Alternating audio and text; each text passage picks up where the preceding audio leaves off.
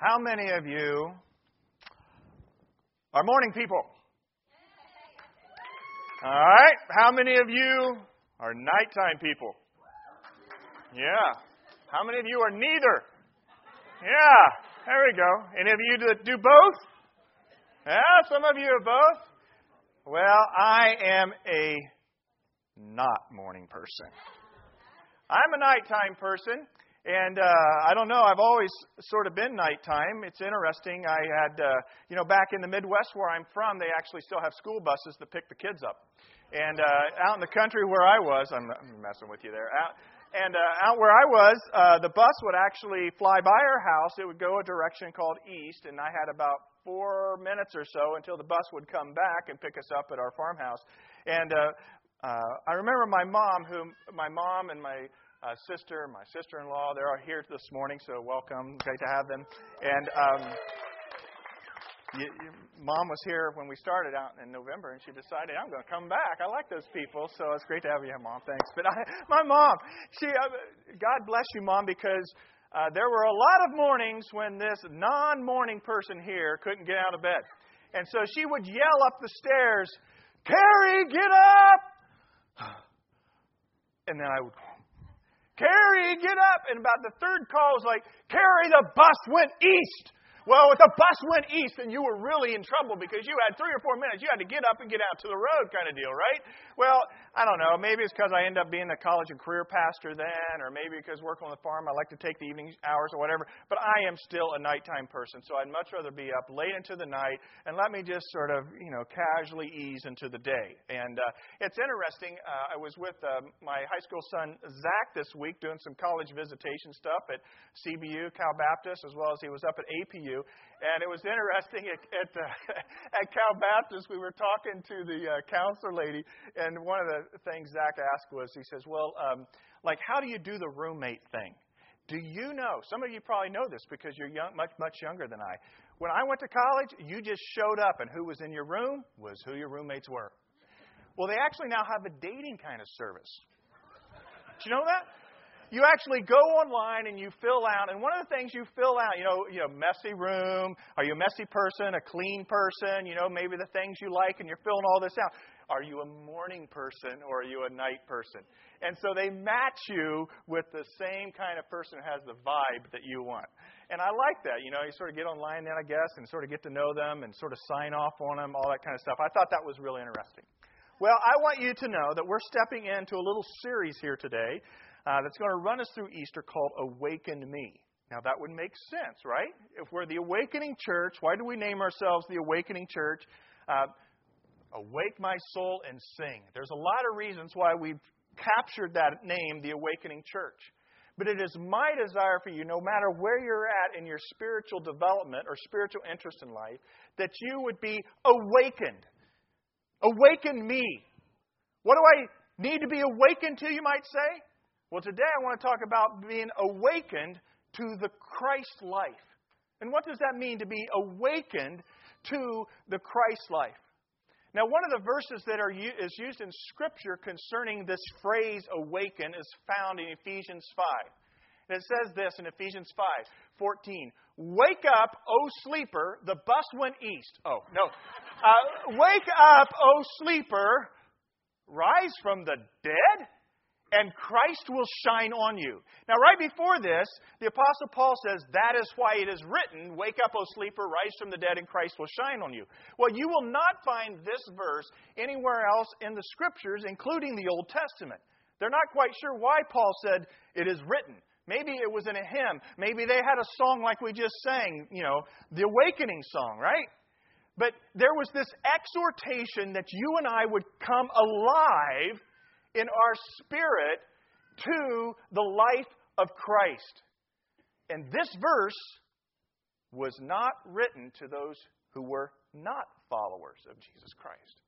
Ephesians was written to those who were. Now, you're the 9 o'clock crowd. When I get to the 10:30 crowd, those will probably be the non-morning people. So you like to get up, most likely, get up and get at it. Well, I trust that that is true of your life, not just in a physical sense, being here, but in a spiritual sense. Because God has called us to be alive people and not just mope a dope and go through a daze. Now, have you had those times when you've gotten up in the morning and you're not quite sure where you're at? Maybe you travel a lot. Maybe you're just a really hard sleeper and you're going like, okay, what's going on? What happened? What happened, right? Well, I wish that I could do that to everybody in the world. Because there's this sense sometimes where people are like in a daze or they feel like they're maybe dead. And you're like, please understand that there is more to life than what you are currently experiencing. There is more to life even as a believer than what we are currently experiencing. Because in Jesus Christ, becoming awake to the Christ life, we have not only this life, but eternity to grow deeper and wider and richer in our love for knowing who Christ is and who He is living within us. So, awaken me. Awaken me. Do not walk around in a stupor, half-eyed open. Ask Jesus. This month, ask Jesus. His presence is here, and Chris prayed about His presence being here. Ask Jesus to awaken you spiritually in some ways you have never been awakened before. Scripture says you have not because you ask not. I want to be fully alive in Christ. Now we're going to be taking a little bit of a turn towards some scriptures here in a second. But it's interesting as I look at the life of Jesus dealing with the people He had to deal with, because He had to continually get them to focus away from religion and focus on the relationship of what it meant to have life in Him. And His main obstacle on the religious side were the Pharisees, the religious elite, people who thought they knew what God was about. In fact, they'd stacked up rule upon rule upon rule upon rule. You follow these rules, and then you will be somebody God is pleased with.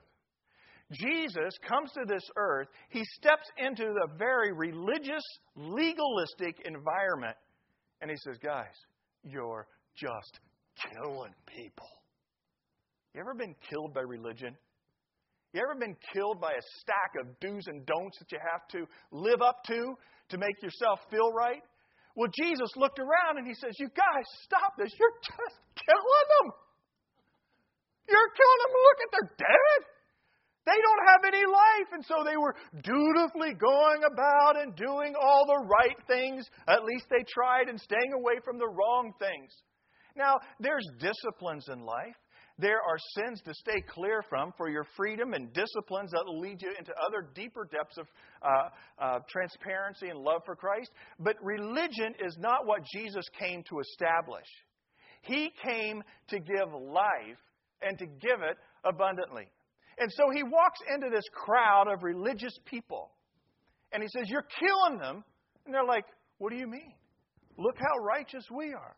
We got all the garbs. We got all the rules. He says, no, you're killing them. And they did not like the direction He began to move with His, not only His speaking, but with His actions. Because He began to care for those that they had put away as outcasts. He began to heal and touch people that they felt were unclean. He began to do things on Sundays, on the Sabbath, which was Saturday back then, that they thought, well, you're not supposed to do those kinds of things. And He quickly got on their wrong side. That's why they ended up pushing Him to the cross and ended up killing Him, right? And we head towards the Passion Week in just another week.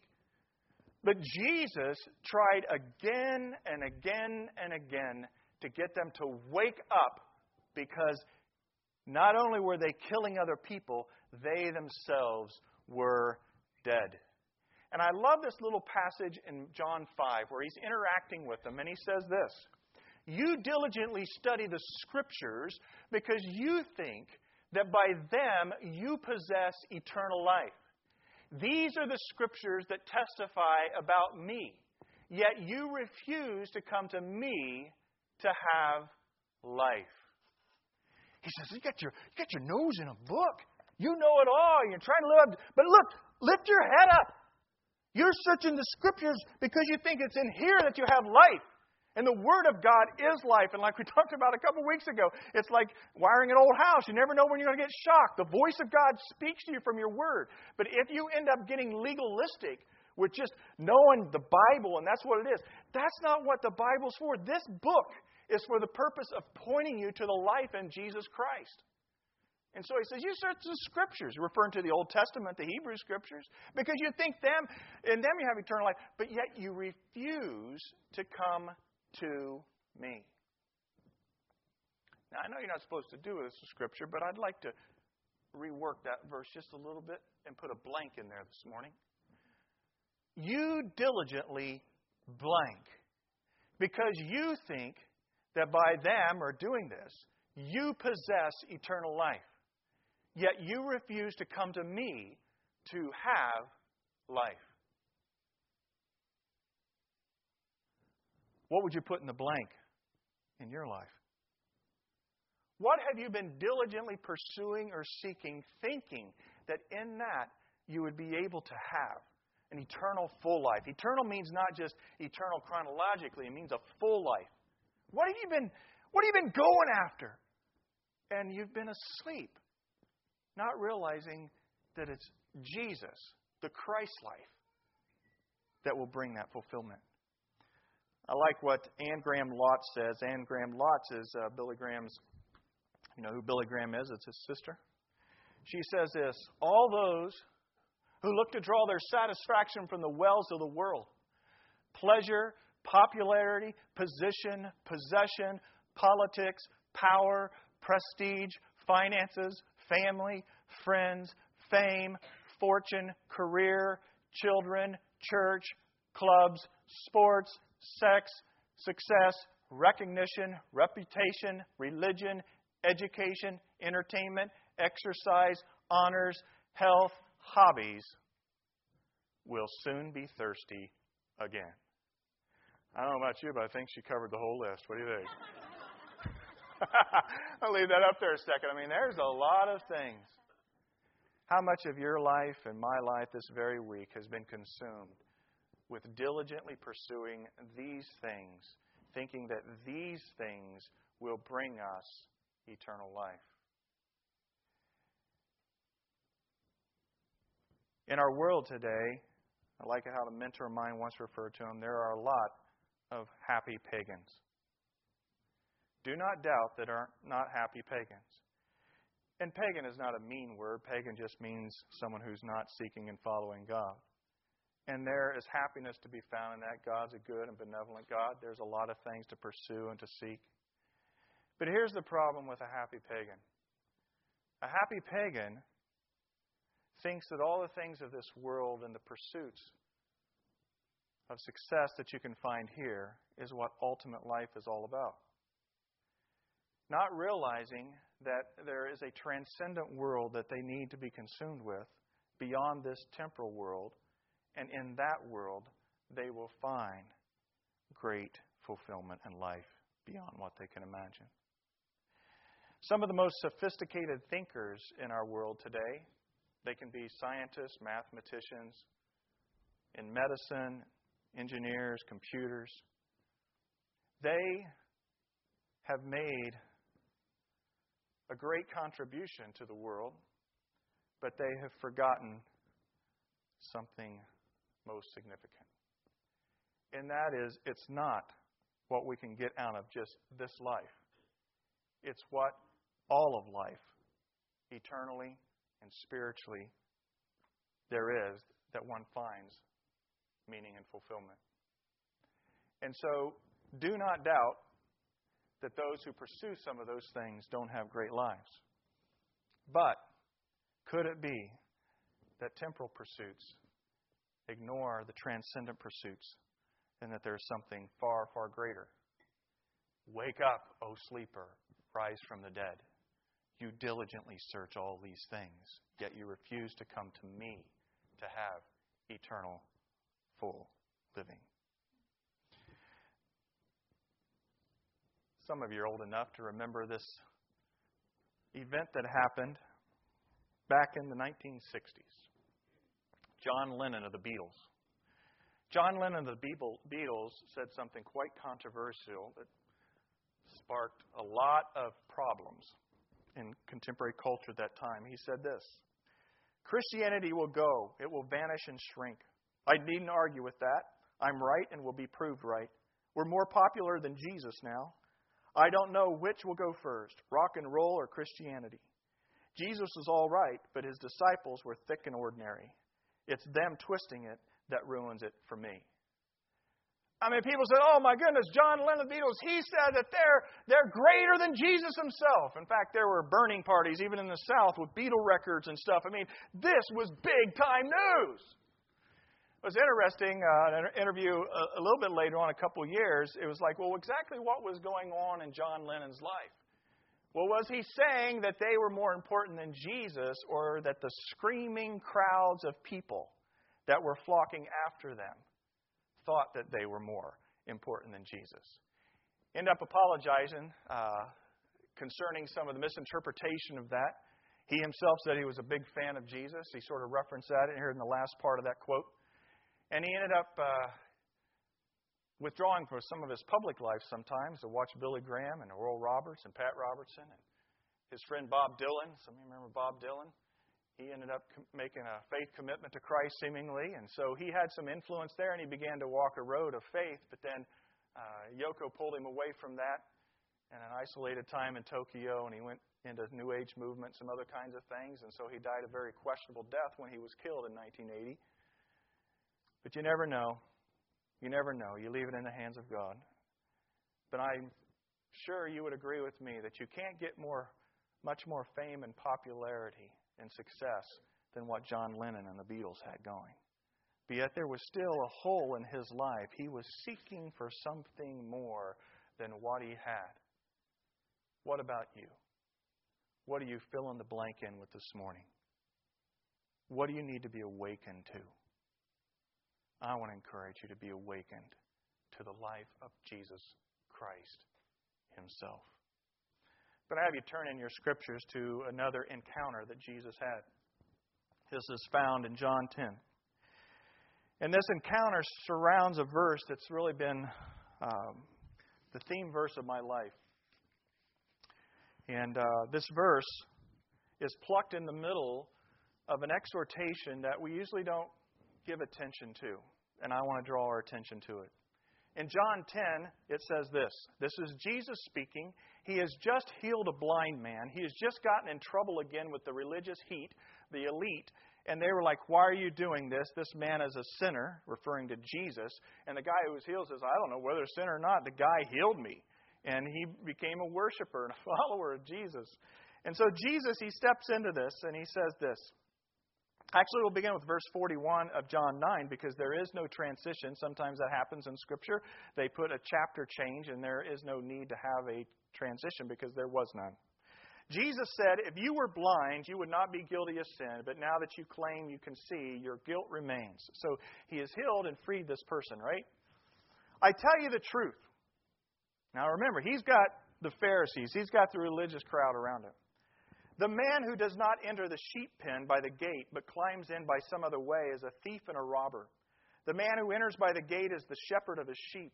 The watchman opens the gate for him, and the sheep listen to his voice. He calls for his own sheep by name and leads them out. When he has brought out all of his own, he goes on ahead of them, and his sheep follow him because they know his voice. But they will never follow a stranger. In fact, they will run away from him because they do not recognize a stranger's voice. Jesus used this figure of speech, but they did not understand what he was telling them. All right, hang with me on this. Jesus begins talking about shepherd and sheep and like what's going on with that. Well, that's a culture in which he lived, right? If you looked out the door, you would see shepherds on the hills and they were taking care of sheep. All right, so it was a modern day vocation. And a shepherd was different than a sheep herder today. A sheep herder is sort of a low person on the employment ladder maybe, but a shepherd was seen as a highly valuable person during that time. And what they would do, many times in the evening, there would get maybe 5 or 6 shepherds that had a flock of sheep, and they would corral them and place them in an environment, in a room sometimes, or in a stable area for the evening. And Jesus is saying that he has people who follow him. He has his own sheep who hear his voice. And so a shepherd would show up at the door, and instead of being a thief, one who would climb in through the window or around about the back way and try to steal some sheep or whatever, he says, I'm a shepherd, and the people who follow me, the people who are looking to me for life, they know my voice. And can you imagine? It'd be sort of cool. The shepherd shows up at the door, and they just speak. Hey, come on, let's go. It's like some of us with our dogs, right? They know our voice. And all of a sudden you'd have a bunch of sheep just sort of, make their way through that crowd of larger sheep and start following that particular shepherd. And another shepherd would show up and he would say some things and some more sheep would start to follow him. Before you know it, all 5 or 6 group of sheep have dispersed with their appropriate shepherd. And Jesus is coming saying to them, in this world of all the people, I am a good shepherd, and the people who want life in me, they follow my voice. And so he's given this analogy. It's like, hey, you think that blind guy is not somebody to be touched, but I'm telling you, he was one of my sheep, and now he's following me. But you, the religious elite, you think you're maybe part of God's flock, but you're not following me. In fact, he's referring here to them being the thieves and the robbers, because they are stealing life from the very people God came to give life to. And so then he changes his analogy a little bit in verse 7.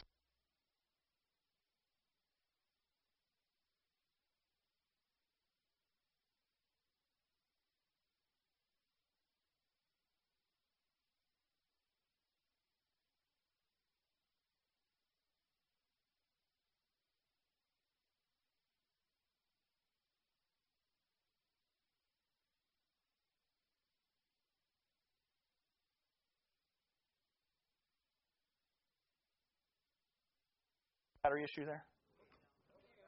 There we go. I can just yell loud.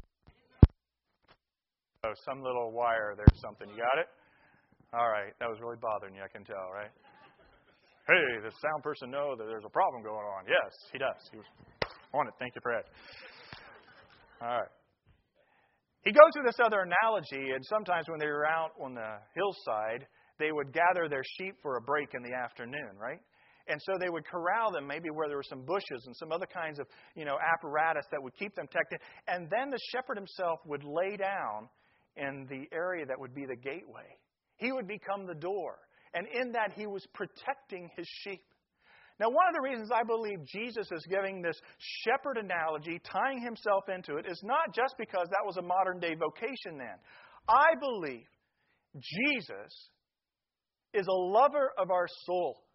And Jesus wants you to know this morning that He cares for you. He will feed you. He will protect you. He will guide you. He will not discard you. And the question is, are you a part of His flock?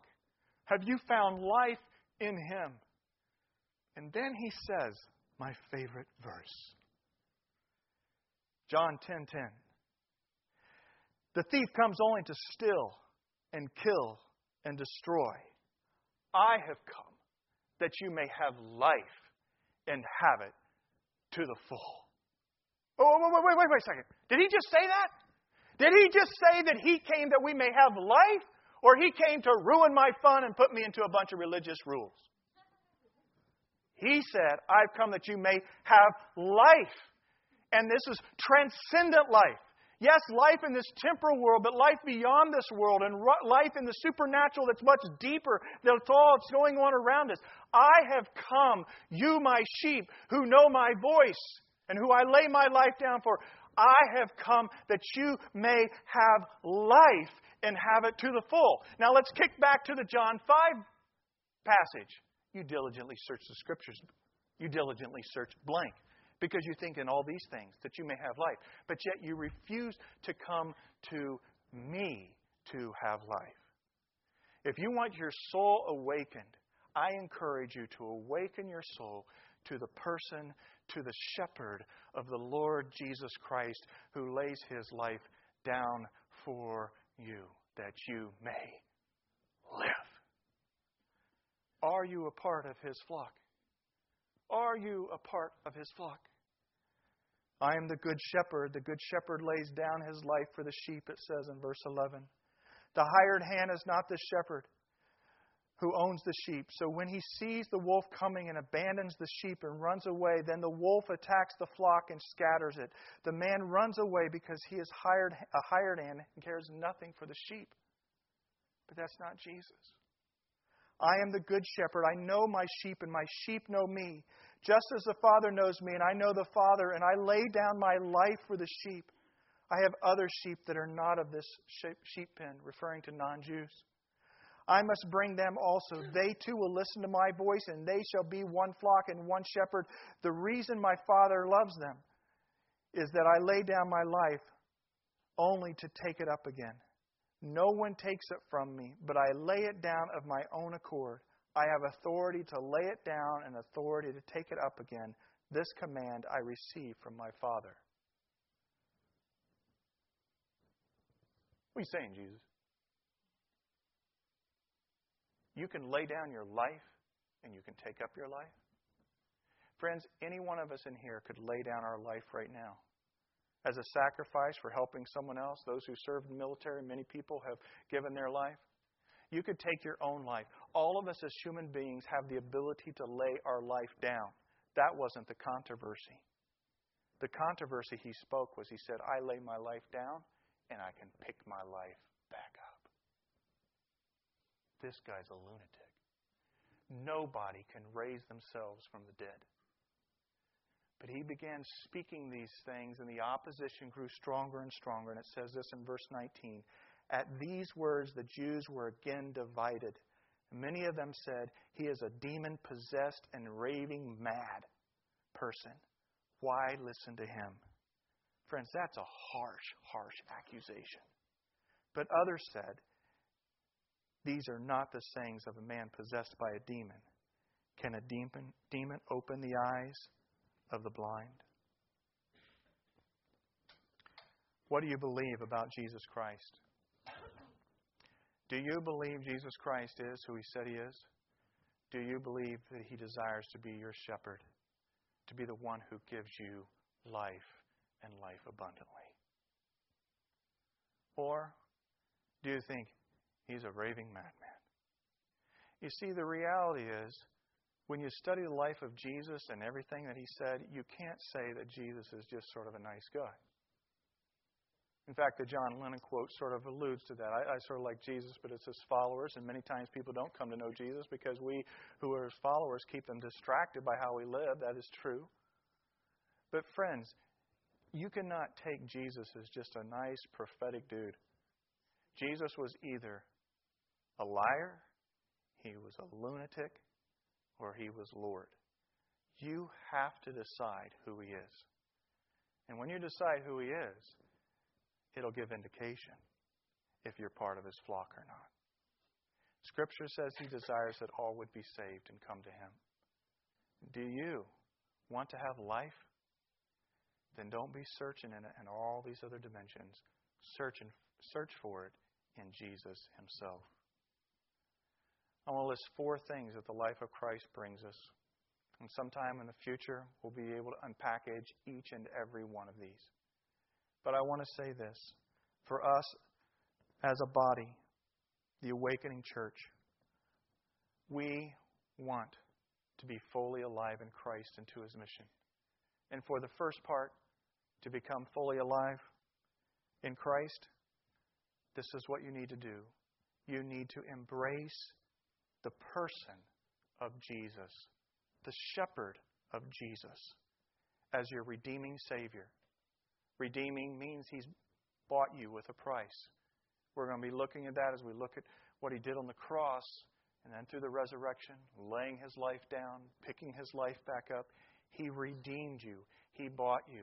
There is no one here this morning who is outside of God's ability to touch and to forgive and to save. He's a redeeming Savior. Second is sort of a complicated couple words I've put together. He is an abiding sanctifier. And maybe the better word is the word indwelling. You see, this life of Jesus, when he ascended to the Father after the resurrection, he then sent his Spirit to possess us. The reason we have life in him is because we invite his life to dwell in us. And that indwelling life is an abiding, a rich abiding that no other religion of the world can even come close to touching. He is your shepherd. And sanctifier means He's cleaning your life up. He's changing you from the inside out. Because He knows that we're all dirty. But you can't wash the inside by rubbing a cloth on the outside. So He's an abiding sanctifier. He's also a transforming healer. Because once He comes into our life, He begins to realize there's places in our life that are broken, really bad. Some all the way back to when we were young little children. And He begins to bring about healing. Emotional healing, and He can bring about even physical healing in our broken bodies. We will all one day die outside of the Lord Jesus Christ coming. Even when He raised Lazarus from the dead, Lazarus still died. But we live in these fallen, broken bodies, and there is a transforming power that comes from Jesus as the divine, transforming healer in our life. And then Jesus, we're going to embrace Him as our coming King. He promised He would return. And as our coming King, we long with great expectation for that future day when He will wipe away every tear from our eye. The Lord Jesus Christ loves you this morning no matter where you're at, no matter how much you've been sleeping through life. Whether as a believer or someone who's checking church out for the first time this morning. The shepherd wants you to have life in Him. The adversary and all the other beckonings of life, they're like a thief that come to seek to steal and kill and destroy. But Jesus says, I've come that you may have life. The Lord is my shepherd. I shall not want. He makes me to lie down in green pastures. He leads me beside the still waters. He restores my soul. He guides me in paths of righteousness for His name's sake. Yea, though I walk through the valley of the shadow of death, I will fear no evil, for Thou art with me. Your rod and your staff, they comfort me. You prepare a table before me in the presence of mine enemies. You anoint my head with oil, my cup runneth over. Surely goodness and mercy will follow me all the days of my life, and I will dwell in the house of the Lord forever. I'm going to ask Melissa to come with Dan and sing a song. It's just a simple reflection song. And as they come, I want you to seriously ask yourself the question. You're running fast. You're running hard. A lot of responsibilities, a lot of good things maybe going on in your life, maybe some tough things too. But how are you trying to fill in that blank in your life today? You search the blank. You pursue the blank because you think that in that you have eternal life. And yet you refuse to come to me. The statement that's there ahead of the redeeming Savior, the abiding sanctifier, transforming healer, and coming King, is the phrase embracing the person of Jesus as those things. I use the word embracing because I think in terms of this relationship with Jesus as an intimate kind of experience, and maybe that's awkward for you, especially some of you men that use the word intimate when it comes to Jesus. But God broke me when I was younger. And I'm so grateful for some of the things He did in my life where He moved me past the religion and the church going and even all the cool youth group stuff. And He broke me and brought me to a place where I could embrace Him and know Him intimately as my Lord and my Savior, as my shepherd. And I pray, God, all the days of my life, I desire to be one of your sheep and follow you because you have the words of eternal life. I have come that you may have life, carry, and have it to the full. And I was just naive enough to take Him up on that and say, yeah, that's what I want. But friends, for you to have that life, you have to lay down it all. And you have to come and embrace Jesus, the person of Jesus. Awaken your soul to the Christ life within you. And as they sing, I want you to reflect on what you're filling in that blank. And if you've never filled in that blank with the person of Jesus Christ before, I'm going to give you that opportunity this morning to pray and to give your life to the Good Shepherd who loves you. It doesn't matter what baggage you bring in today, what trajectory you're on. This is a moment in time. Will you receive Jesus Christ as your Good Shepherd, as your Lord, and as your Savior? For Him to be your redeeming Savior, your abiding sanctifier, your transforming healer, and your anticipated coming King. Listen to these intimate words of this song, and afterwards we will pray.